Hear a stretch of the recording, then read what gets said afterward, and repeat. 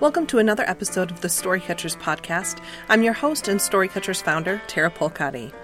The holidays can mean family togetherness, but sometimes, like for our teller, Hannah, there's a little too much family togetherness. Let's listen to her story recorded live at our Holidazed and Confused event.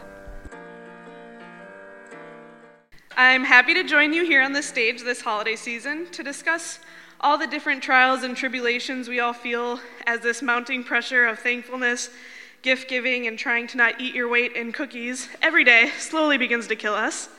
And I'd like to contribute my own, and unfortunately, it did not take long for me to decide what I would like to share, so I hope everyone has a drink.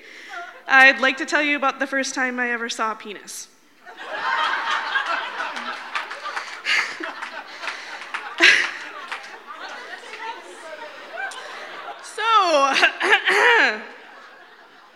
My parents aren't here this time.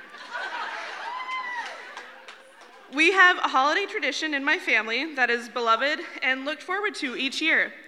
On Christmas Eve, we all go over to Grandma's house and have dinner, desserts, and open presents. I have a giant family, and it's always a blast to hang out with everybody. But as our family continued to grow, my grandparents realized that a 600-square-foot house with just one bathroom would simply not suffice for much longer.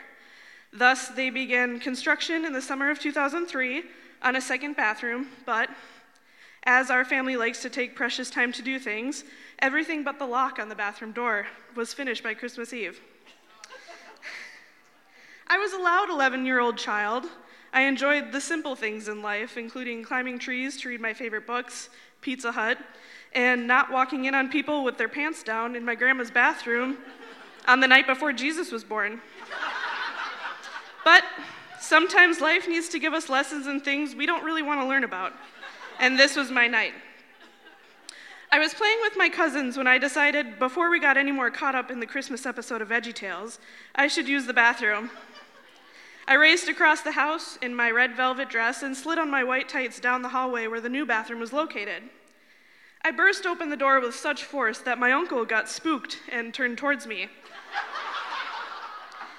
We both screamed, but for very separate reasons.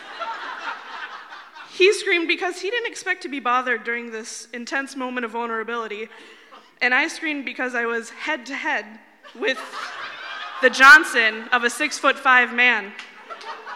I quickly turned on my heel and proceeded to race back to the safety of my cousins, and he proceeded to proceed, presumably. But my favorite part of this story is that it was also the first year my dad had a camcorder and was recording every mundane detail of the holiday. He wanted to do interviews with each family member, like the confessionals that take place on the CBS primetime hit Survivor.